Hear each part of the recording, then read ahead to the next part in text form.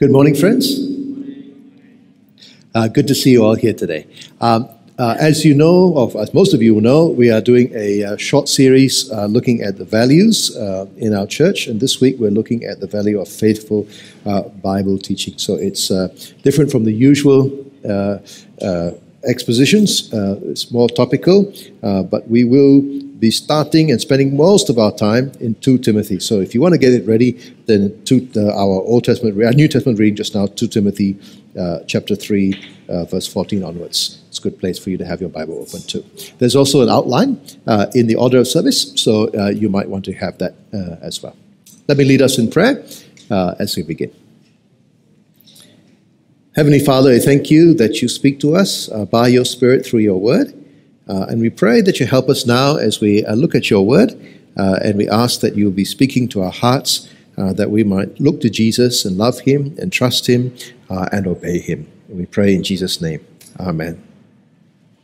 2 weeks ago, we looked at the centrality of the gospel. And we saw that the word gospel means good news, right? And it's good news that's all about Christ. Jesus is Lord. He is God's promised king.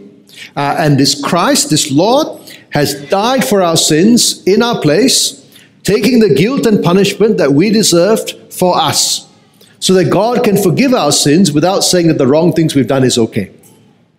And then he rose again, according to the scriptures, to show that he really is the one who God promised would bear our sins and reign as king forever. And we saw that if Jesus is the risen Lord, if he is king, then we must turn from living for ourselves and submit to him. If he died for our sins in our place, then we must rely on his sacrifice for our forgiveness. And so the proper response to the gospel is repentance and faith.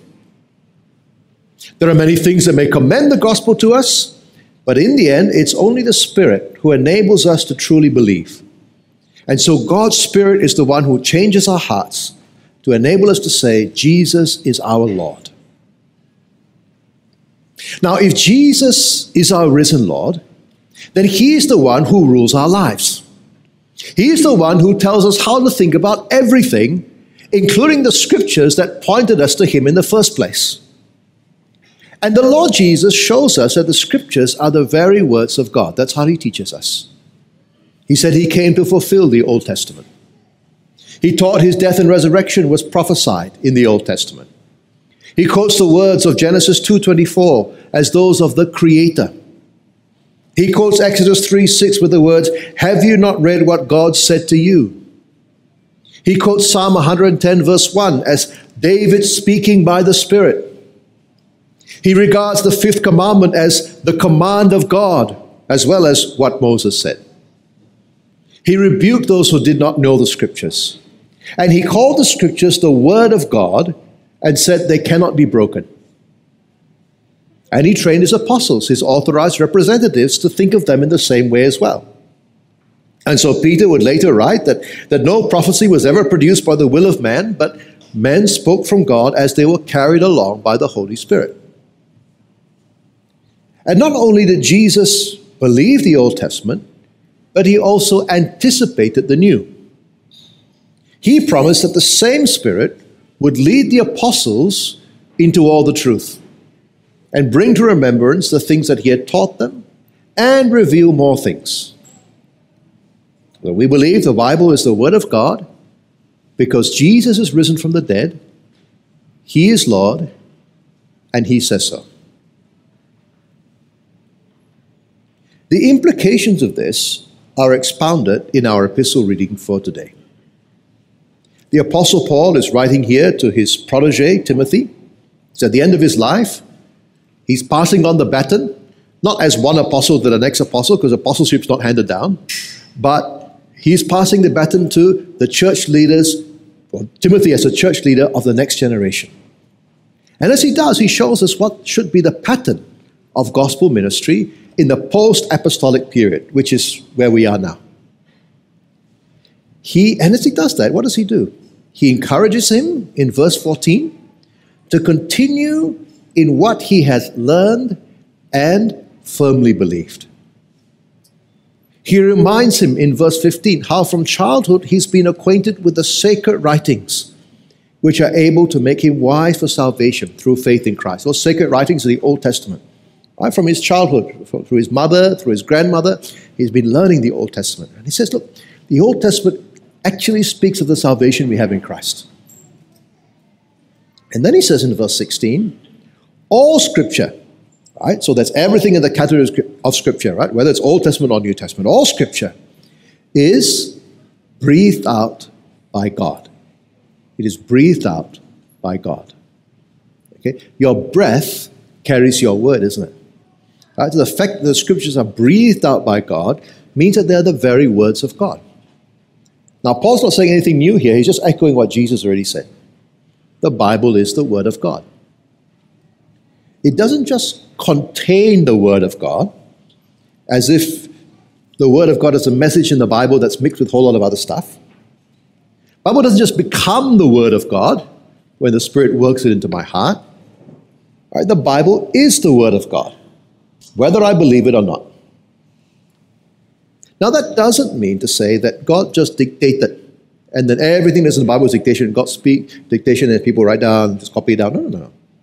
You look at the Bible, you see it's got historical records. It's got psalms, which will start off as hymns or songs. It's got letters to different churches to solve problems.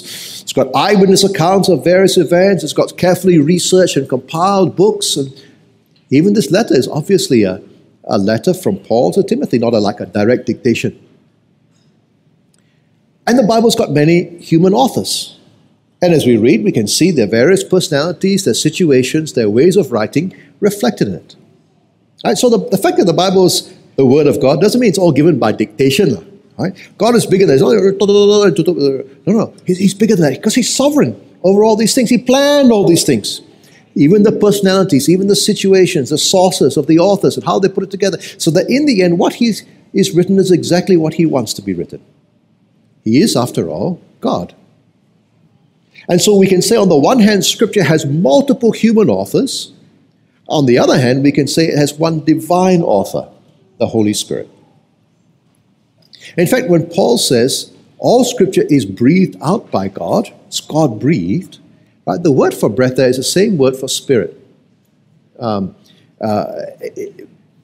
say the Bible is God-breathed is to say the Bible is God-spirited, right? Because God's Spirit brings us God's word.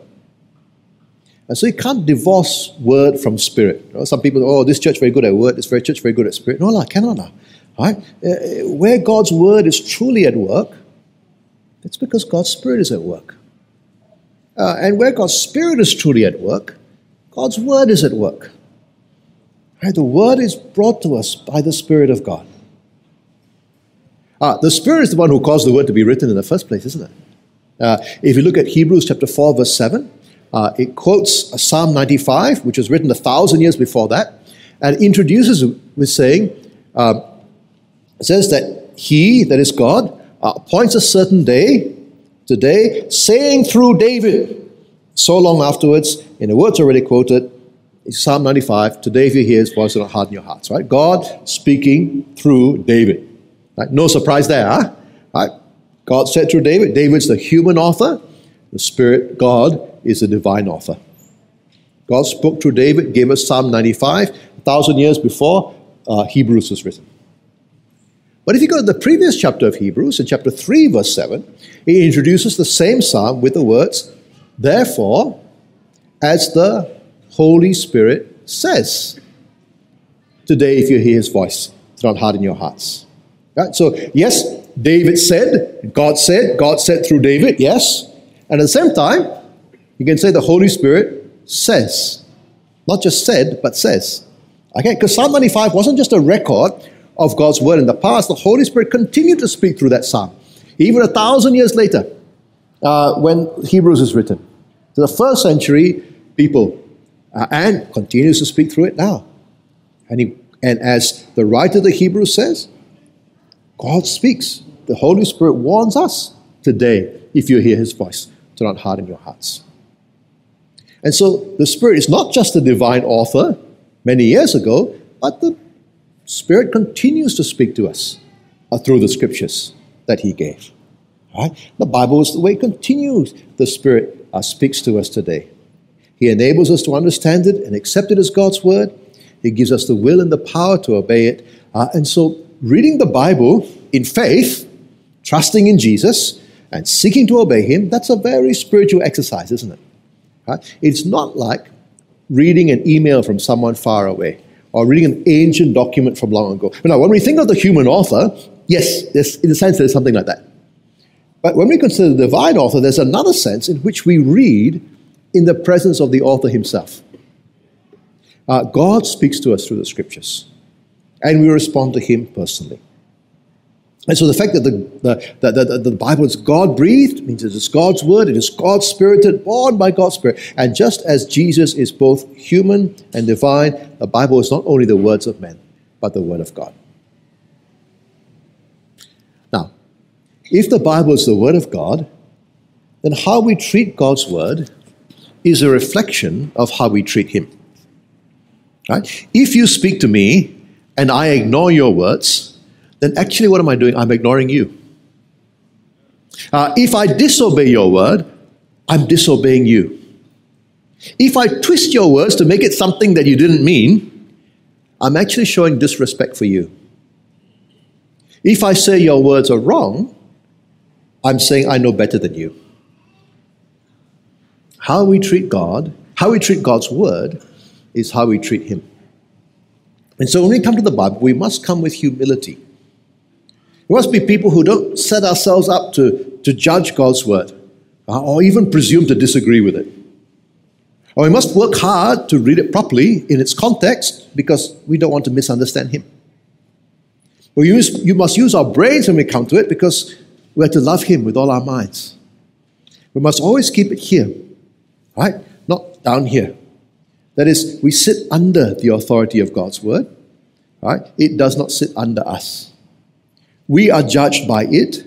We do not judge it because God is our judge and we are not His. Jesus is our Lord. He rules us. He exercises authority over us by His word. And so if He is number one in our lives, His word also must be the number one authority in our lives. Above reason, above experience, above tradition, above everything. All scripture is God-breathed. It's the word of God. Now, we saw earlier that the Bible shows us the way of salvation through faith in Jesus Christ. But it doesn't just do that. The Bible tells us what we need to know to live a godly life. I'll continue from verse 16 again. All scripture is breathed out by God and is profitable for teaching. That is, it tells us who God is, tells us what life is about, how to relate to Him, all kinds of things it teaches us. For reproof, tells us off when we do something wrong or we think something wrong or we teach something wrong. For correction, sets us back on the right path, right, both in terms of doctrine and of practice and conduct. And for training in righteousness, it instructs us, it molds us like children are brought up by their parents. The Word of God, the Bible, brings us up to live a righteous and godly life. And then it says that the man of God may be complete or competent, equipped for every good work. Every good work. Right? The Bible tells us all we need to live a life that is pleasing to God. All we need to know. Now, it doesn't mean that God can't speak at all outside of Scripture. God can do whatever He likes.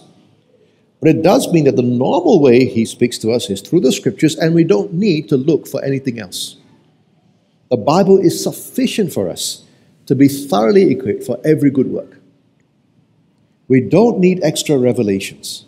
We don't need new prophets to tell us what God wants from us, like, in Mormonism or in Islam, they have new prophets. No.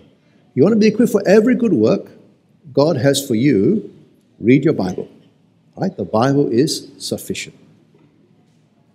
Now, that is actually terribly liberating, isn't it? Because it means we don't have to wonder what God wants us to do.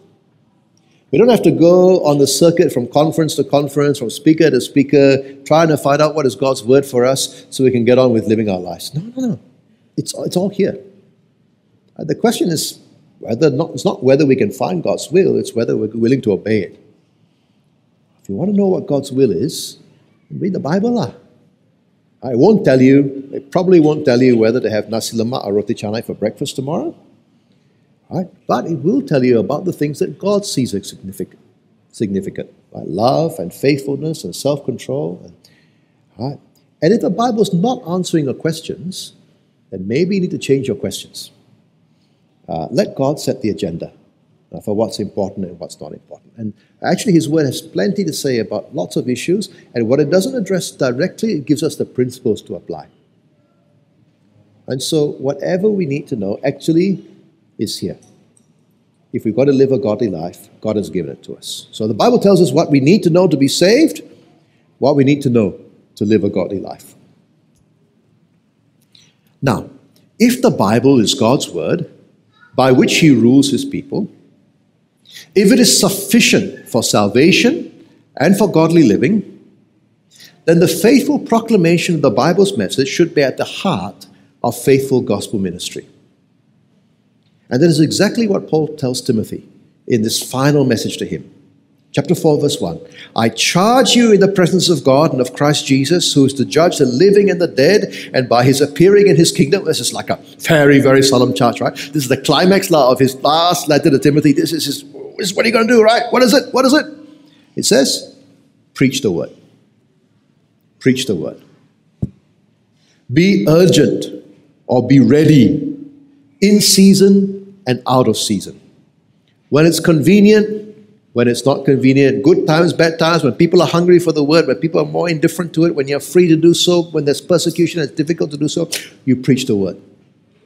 And through the word of God, reprove, show people their guilt, rebuke, warn those who are guilty, exhort them to repent, and remember to do that with complete patience. It takes time to see the results of God's word working in people's hearts. Press on, he says, with teaching the word of God. For there will come a time, verse 3, when people will not endure sound teaching. But another way of translating it is to say the time will come when healthy teaching will not be accepted as valid. You know what? In many churches today, especially in the West, if Jesus or the Apostle Paul came saying what they do about the Scriptures, they would be rejected as dangerous fundamentalists or dismissed as nuts. The gospel message about Jesus would be seen as narrow and bigoted. He's not the only way, just a good way for Christians. His death on the cross is just an example of being loving, which doesn't actually help us get right with God, except to follow His example. His resurrection was just something that happened in the hearts of the disciples. It didn't really come out of the grave. And so Jesus won't come again. There's no judgment day. There's no hell. There's no right or wrong. If you say I'm wrong, you cause me pain, that's wrong, you should be cancelled. The Bible's teaching on sex and marriage is hopelessly outdated. And those who hold to it are Neanderthals in a postmodern world. Now, I'm very thankful to God that our diocese, our province, has been spared from this kind of apostasy.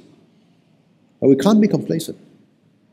The Bible warns us the time is coming when people will not endure sound teaching, but having itching ears, they will accumulate for themselves teachers to suit their own passions, who will turn away from listening to the truth and wander off into myths.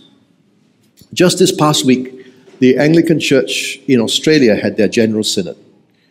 General Synod is like Parliament of the Anglican Church. Like our Parliament has got Dewan Rakyat, Dewan Negara, right? Synod has got three houses. There's a house of laity, which is representatives of all the people in the church, from all the different churches. There's a house of clergy, which is representative of all the ordained ministers in the area, in the province that they're in. And then there's a house of bishops, where the bishops of all the dioceses will sit. And last week there was this motion that affirmed just a very basic biblical view of marriage. The motion was carried by the house of laity with a good majority. The motion was carried by the house of clergy with an even better majority. It was rejected 12-10 by the house of bishops with 2 abstentions. Now, actually, it didn't change anything in the Anglican Church there, all right? Actually, it didn't change the doctrine or anything. But it just unmask two things. First of all, on the ground, the Anglican Church in Australia, not such a terrible state as many other Western countries. Right? Majority still holding to the teachings of Christ on these matters. But secondly, it's also unmasked a terrible lack of godly leadership among the people who are appointed and consecrated to defend the faith and drive out false teaching. Harapkan pagar, pagar makan padi, right? But that's just in Australia. Here, those particular issues are not the big issues now. Maybe in a few years, but not now. Now, okay. But over here, what is it like? Well, even in the Klang Valley, many preachers from many different churches, they'll come and they will wave the Bible at us. Right? And they'll say, this is the Word of God. This is so important. And then they go and preach something else. Most of them actually got good intentions. They actually do believe the Bible, unlike the Westerners. Right? They won't purposely go against it. But somehow or other, they fail to preach it. Maybe they don't think it's sufficient. Maybe they don't realize that through the Scriptures, men and women of God can be complete, equipped for every good work. Maybe they forget Paul's instructions to preach the word in season, out of season. They fall in the trap of preaching what they think people want to hear. And so they add their own ideas to the Bible. Maybe they quote the Bible verses out of context to back them up, and all kinds of things like they go off. Friends, be careful when listening to such preachers. But in fact, be careful when listening to me or anyone else here. Right? Believe what I say only as far as I'm being faithful to the Word of God. And when I'm preaching the Word, take it in. If I'm preaching my own ideas, well, actually your ideas are as good as mine. I always check what I say against the Bible. Is Andrew preaching the Word of God? Is he telling us what the Bible says? Or is he just telling us what we want to hear? As for you, Paul says to Timothy in verse 5, always be sober-minded. Don't just jump on the latest fads and bandwagons that go around the religious world. Stay steady. Endure suffering. Understand, sacrifices are necessary for the sake of the gospel. Do the work of an evangelist, preaching the gospel that Jesus is Lord, He died for our sins in our place, He rose again as King. Right? Do the work of an evangelist, preach the evangelion, the gospel. It's the work of an evangelist. Call people to repentance and faith in Jesus, and so fulfill your ministry. Friends, as a church, we want the faithful proclamation of God's word to be at the heart of our ministry. As we meet together on Sundays, we always hear the word of God read from both testaments, Old and New. Right? Just like the early church. When the early church met, what do? They read the Old Testament, and then they read the apostles' writings and letters and things. Okay? We also read Old and New. Old Testament, apostolic writings. Right? Don't just read from one testament and then have a sermon. Right? The public reading of Scripture, Old and New Testaments, is something we should devote ourselves to. Never let go. And we hear God's word not only read, but proclaimed in the sermon and applied to us. Right? So we want to make sure that our sermons are a declaration of God's word, not just a motivational speech by the preacher.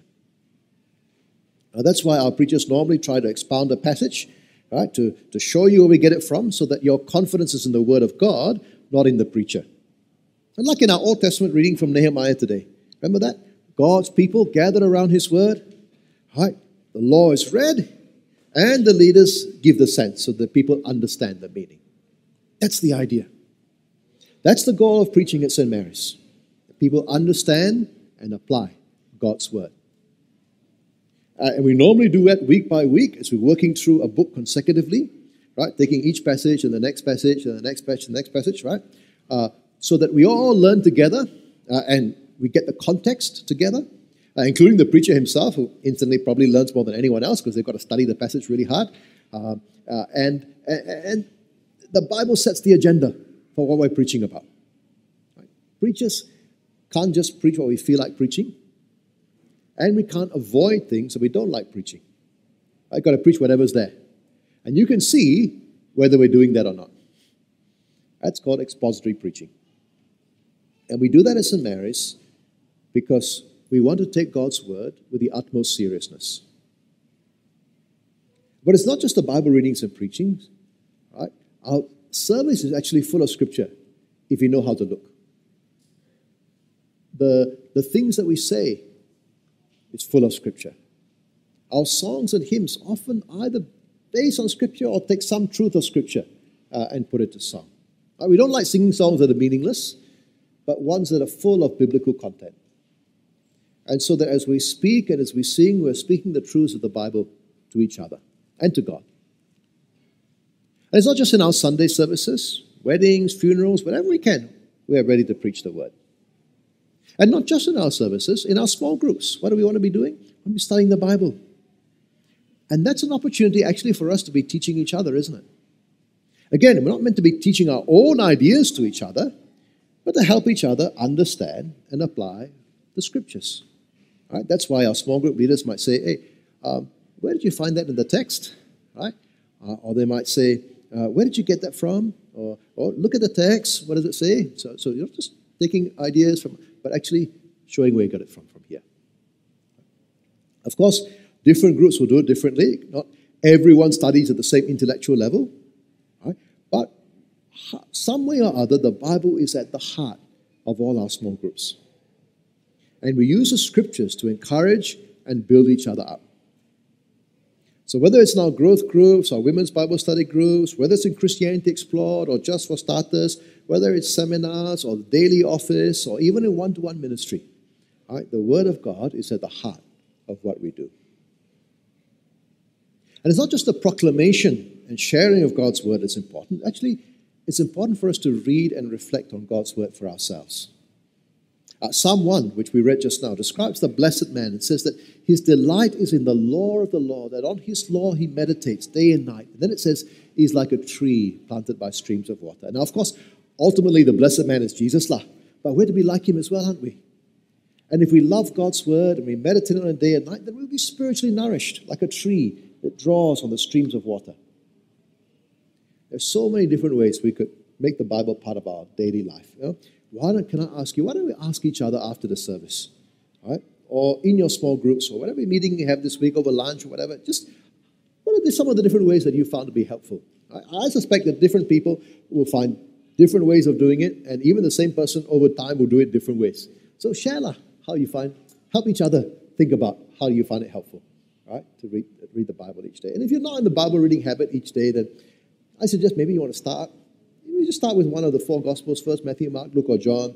Pray before you read. Ask God to speak to you. Read with reverence because it's God's word. And then when you finish reading, just think, is there something from here that I can pray back to God? Something I can respond to God in prayer. Okay? Some people like to make notes. Some people don't like to make notes. And some people like to write down questions so they can ask people in church when they come on Sunday.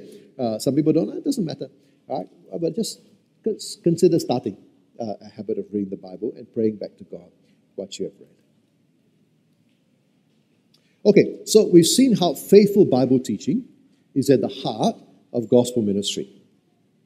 And we've also seen how that the Bible is sufficient in the sense that it tells us all that we need to know. So my final point might be a little bit of a surprise, but it's this. Faithful Bible teaching is not sufficient. Faithful Bible teaching is not sufficient. And for two reasons. First of all, the whole point of the Bible is not an end in itself. It is meant to point us to Jesus. Come with me to John chapter 5. John chapter 5. And in John chapter 5, Jesus is talking with the religious leaders. And in verse 39, he scolds them. Right? What does he say? He says this. You search the scriptures because you think that in them you have eternal life. And it is they that bear witness about me, yet you refuse to come to me that you may have life. You search the scriptures because you think that in them you have eternal life. Right? They make Bible study an end in itself. Friends, Bible study is not an end in itself. Okay? These Jewish leaders, they were experts in Bible study. They knew the Old Testament back to front.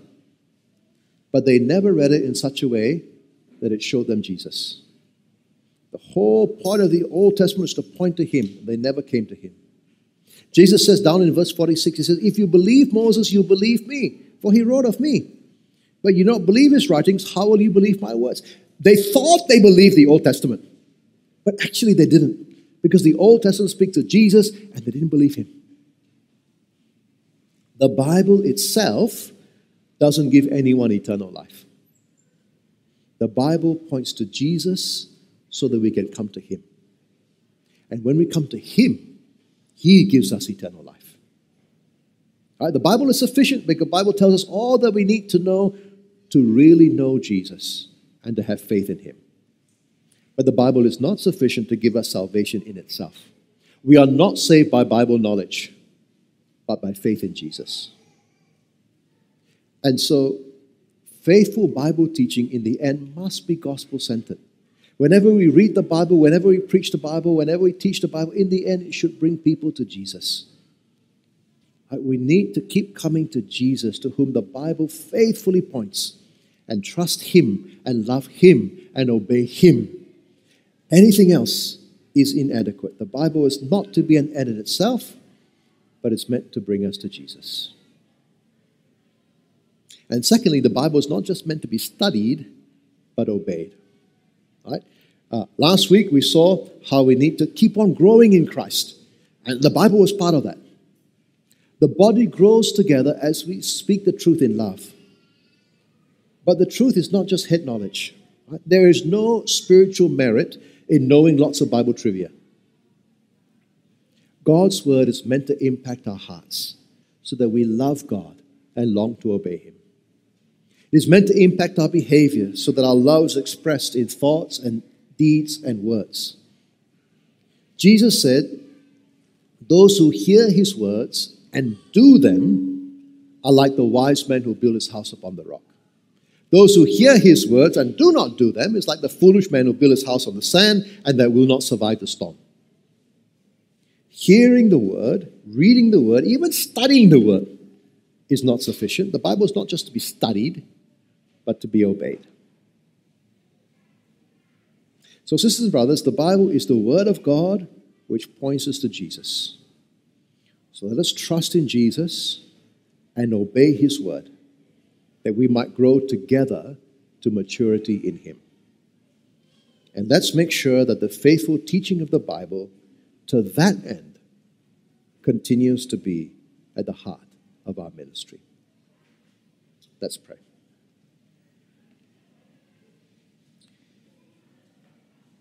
I'm going to lead us in praying a collect from the Book of Common Prayer. Blessed Lord, who has caused all holy scriptures to be written for our learning, grant that we may in such wise hear them, read, mark, learn, and inwardly digest them, that by patience and comfort of your holy word, we may embrace and ever hold fast the blessed hope of the everlasting life, which you have given us in our Savior, Jesus Christ.